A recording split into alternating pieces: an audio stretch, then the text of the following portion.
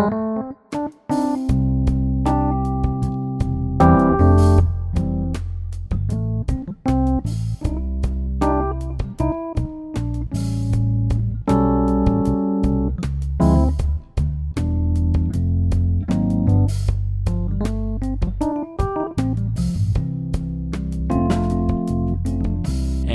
to the Pastor's Cut podcast for the week of February 20th, 2022.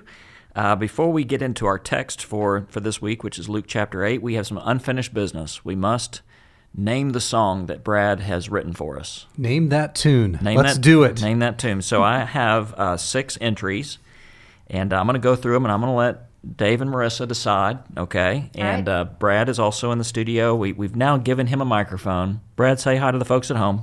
Hi, folks at home. Brad is our sound engineer, and so he now has a microphone, but I've told him to only speak when spoken to. And so we'll take a little vote here. So here are the names we have for Brad's wonderful song here. Catholic Dave calls it Pastor's Smooth Notes. Okay. Sandy with the mustache calls it the Pastor's Wave. Kevin the Baptist from Texas calls it Tuesday Trek.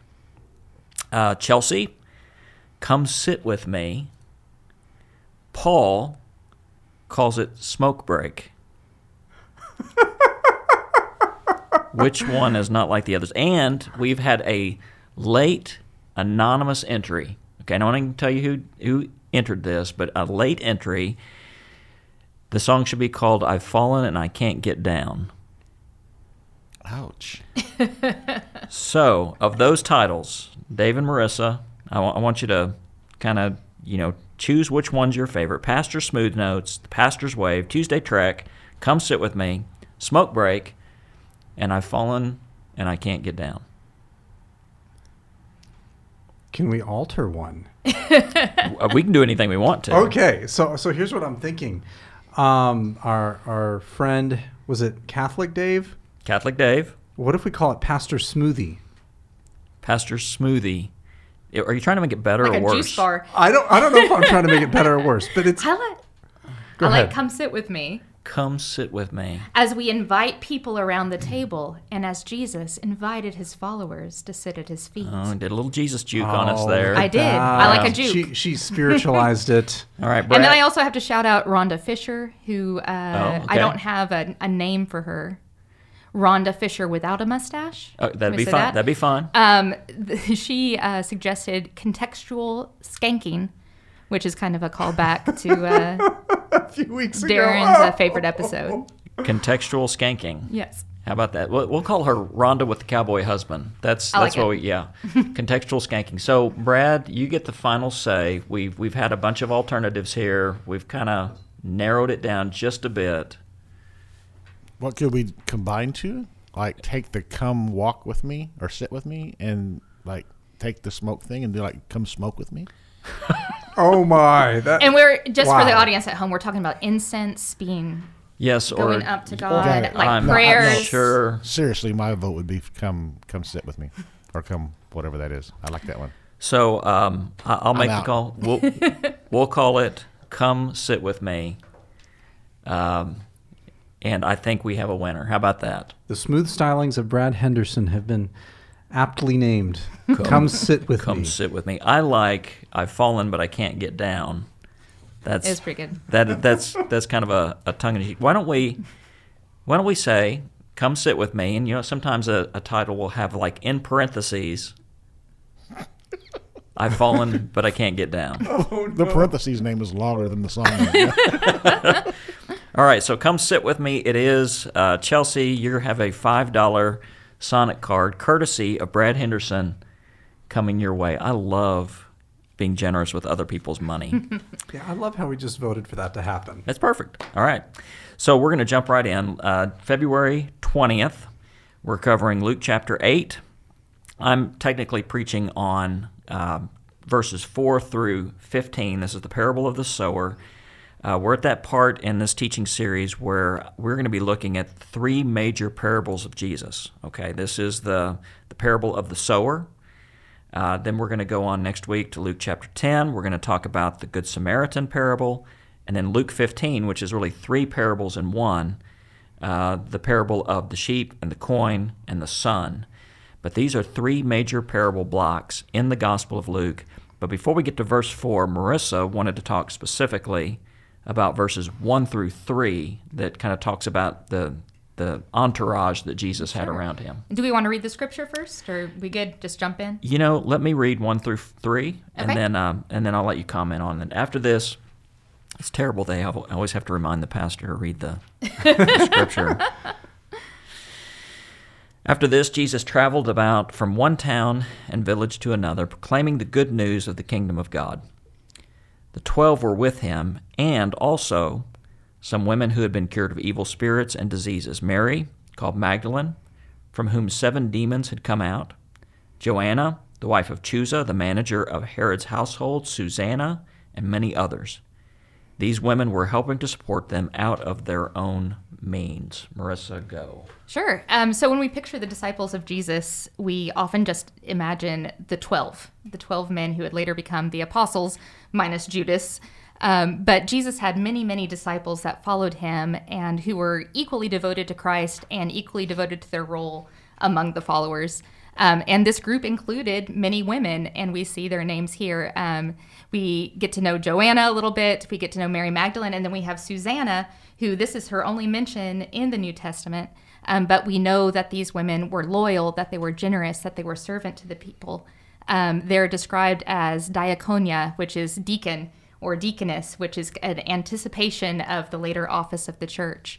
And their presence is really to support the ministry of the teachers as they teach the people, and also to minister themselves, to be servants to the congregated followers, just like deacons and deaconesses today.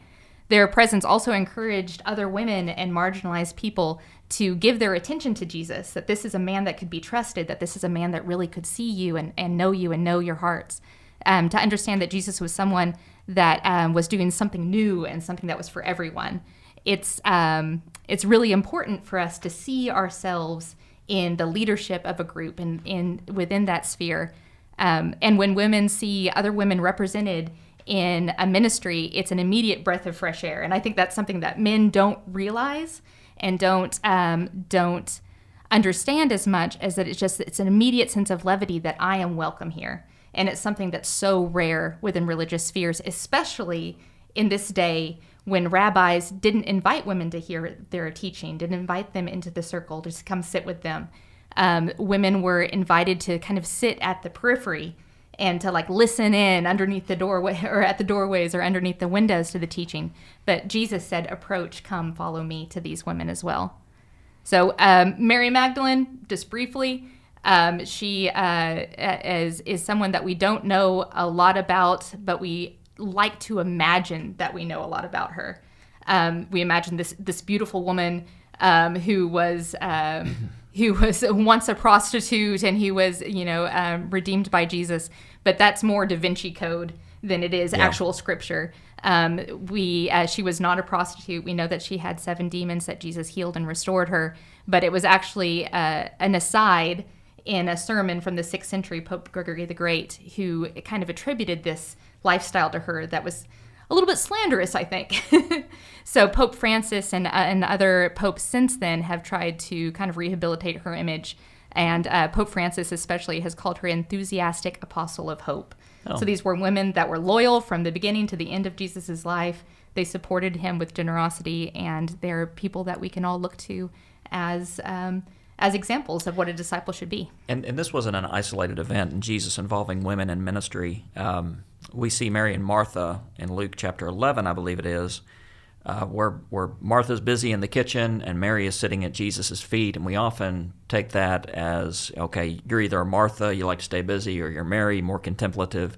I think we're reading our own spiritual conditions back on that just a bit. Right. The scandalous thing would have been, and this is a different Mary. Mary and Martha were the sisters of Lazarus. So it's a different Mary than Mary Magdalene. But what was revolutionary about this is that Mary was allowed to sit at Jesus' feet, which was the posture of a disciple. Right. Sitting at somebody's feet was saying, you're my teacher. And Jesus not only allowed that, he encouraged that. Right. I'd like to read a Dorothy Sayer quote, if I Read. might. I love a little D. Sayer. A prophet and teacher who never nagged at them, never flattered or coaxed or patronized, who rebuked without demeaning and praised without condescension, who took their questions and arguments seriously, who never mapped out their sphere for them, never urged them to be feminine or jeered at them for being female. Perhaps it is no wonder that women were first at the cradle and last at the cross. They had never known a man like this man. There has never been such another. First at the cradle, first at the cross, last at the cross, but also first to give witness to the resurrection of Jesus. Okay, so before we go into the parable, and I'm going to ask Marissa to read verses 4 through 15 here in just a moment, I do want to talk about Jesus' love for telling stories. We were reading a book as a staff called A Church Called Tov, and that's the Hebrew word for good. And so what does it mean to have a goodness culture within a church? And one of the little quotes in the book talks about narrative, that we make sense of life through stories. And I think we all do this. I mean, if you're talking to somebody for too long, you're going to start hearing stories about their life. And their stories, our stories is the way that we make sense of our own existence. And so it's very natural that Jesus would use stories to communicate the most important thing of all, and that is the kingdom. I like what Eugene Peterson says, too. He says, stories, Jesus' parables, are narrative time bombs. Isn't that a great little idea? Yeah. That Yes, it is. he'd tell the story, he'd hide it in your heart, put it in your mind, and when you least expect it, it goes off. And that's where it ends, the allegory. that's where it ends. It gets yes. a little messy after that point. Gets a little messy after that. Literally. But now, it does. Now, I've stepped back from somebody else called Jesus' parables weapons of mass instruction. Should I use that in a sermon? Go for it. Whatever. I say all kinds of things. So these are stories that are meant to get inside of us, and maybe even they're dormant for a time, but then they explode with meaning and potential and understanding and insight. There, I've taken the allegory another step, but I've made it an explosion of creativity and Love not it. destruction. There you go. Dave, anything There you go. anything you're dying to say before Marissa reads? Oh, there's all kinds of things, but it's all related to the text. I love Okay. how. So if you need me to wait, I can wait. Let's wait. I'm going to give you first word after Marissa reads. Okay. All right, so this is Luke chapter 8, verses 4 through 15, the parable of the sower, the seed, and the soils. While a large crowd was gathering and people were coming to Jesus from town after town, he told this parable. A farmer went out to sow his seed. As he was scattering the seed, some fell along the path. It was trampled on, and the birds ate it up. Some fell on rocky ground, and when it came up, the plants withered because they had no moisture. Other seed fell among thorns, which grew up with it and choked the plants. Still other seed fell on good soil. It came up and yielded a crop, 100 times more than was sown. When he said this, he called out, "Whoever has ears to hear, let them hear." His disciples asked him what this parable meant, and he said, "The knowledge of the secrets of the kingdom of God has been given to you, but to others I speak in parables, so that through hearing they may not see, though hearing they may not understand. Though seeing they may not see, though hearing they may not understand." Sorry. Good. This is the meaning of the parable. The seed is the word of God. Those along the path are the ones who hear, and then the devil comes and takes away the word from their hearts so that they may not believe and be saved. Those on the rocky ground are the ones who receive the word with joy when they hear it, but they have no root. They believe for a while, but in the time of testing they fall away. The seed that fell among thorns stands for those who hear, but as they go on their way, they are choked by life's worries, riches, and pleasures, and they do not mature. But the seed on good soil stands for those with a noble and good heart, who hear the word, retain it, and by persevering produce a crop. May the Lord give us good, fertile hearts. I'm going to turn it over to Dave. Let me share just briefly, because we often talk about the seed and the soils in this, and that is a fair evaluation of this parable. But what's often overlooked is the sower. And Tom Wright, who's my favorite living Anglican theologian, Such a good guy. he's a good guy. When he teaches through this parable, he says we can't overlook the sower because he's being rather extravagant with the seed. He's thrown it everywhere. You'd think if you had only so much seed that you would be careful that it doesn't fall on the path or on the thorny, but thorny soil, but the sower is being rather careless and even reckless. And it's the picture of a farmer restarting the farm. Mm-hmm. He's starting over again. And so that's kind of God is always ready to start something new in our lives. And he is, as 1 John 3 says, what love the Father has lavished on us, that we should be called children of God. So there's this picture of almost a reckless tossing out of the seed. No matter where it falls, God wants to restart the farm. So, Dave, what you got? So even in that, a lot of people talk about how careless the farmer is, that he's casting seed everywhere. The measure of the soil is in the condition of the heart. That word Luke repeats again and again, cardia, the heart. It's not something you can see. It's visible on the surface. It's something that's down beneath things. And so there's something about that the farmer doesn't necessarily or isn't able to see the condition of the soil at the beginning. He just throws it out wherever. And then the condition of the heart is what judges where the soil is and the receptivity of it. So the condition of the soil is revealed by what it does with the seed. The condition of the heart is revealed by what it does with God's Word. Yes. And so that hit me this morning as I was studying, looking at A.T. Robertson as he was describing the heart in these different settings, that there's something more there about that. So a big word that I'm going to be using through these three parables, these three major parables of Jesus, and notice this, I'll be asking us each week to prayerfully discern what this story has to say to us. And that discern is a big spiritual sounding word, and it kind of is, and I used to define discernment as just spiritual decision making, but it's more than that. It's getting a read on who we are. And so to discern our hearts based on this parable. What are we doing with God's Word? And to really let this story get inside of us and let it reveal something about what our heart is, depending on what it does with the Word of God. Marissa, you're scrolling there on your little MacBook. Looks like you got something to say. I'm still kind of reeling that that Dave's first word definitely became a second word. But what's that? Say that again? My first word became a second word? You for sure are going to get the first word, Dave, but first... Oh, yeah. Oh, yeah, that's true. Yes, Sorry, but that's okay. Dave. It's all good. Yeah. First is the worst, second is the best. That's right. That's right. Darren? Yeah. There you Okay, go. sorry. There you go. Sorry, I tend to run over people and dominate the conversation. Which you're allowed to do. You are the Definitely. lead pastor. It is the pastor's cut. Yeah, well, that's right. All right, so, Marissa, something you want to offer at this point? Sure. Well, I really love this image of God sowing the seeds as a creation image. So according to Origen of Alexandria, this is a creation image meant to mirror Genesis 1. And the sower is planting the gospel and making the receptive and enthusiastic hearts the new location for his garden. So Eden was this place of complete shalom and goodness where God and his people could walk and talk together. And this is the goal of the gospel, is for that renewed relationship, that restored relationship with God that's possible for each of us if we allow him to cultivate that garden in our own lives. So I think about how each of us have the potential for each of those soil types within our own lives, right?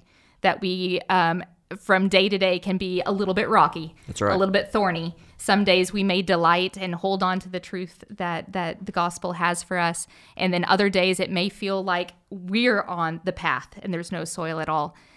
Every person on earth falls into one of those soil categories, and each person has those soil categories within their own heart. So I do want to sit on that, because we often say, okay, here's these four soils. We've got to fit people that we know or ourselves into one of these categories. When in reality, all of these categories fit into our life at some point or another. Right. Yeah. We all stray from the path. We all have to be shepherded back. We all allow the thorns to choke us sometimes. We Yep. have to be reminded that God's light shines even when all those thorns and all those weeds seem to block the sun. Thus the word discernment, to discern the condition of our heart right now. And also to be aware and determined that we want to be that good soil, and we want to stay in that category if at all possible. Dave?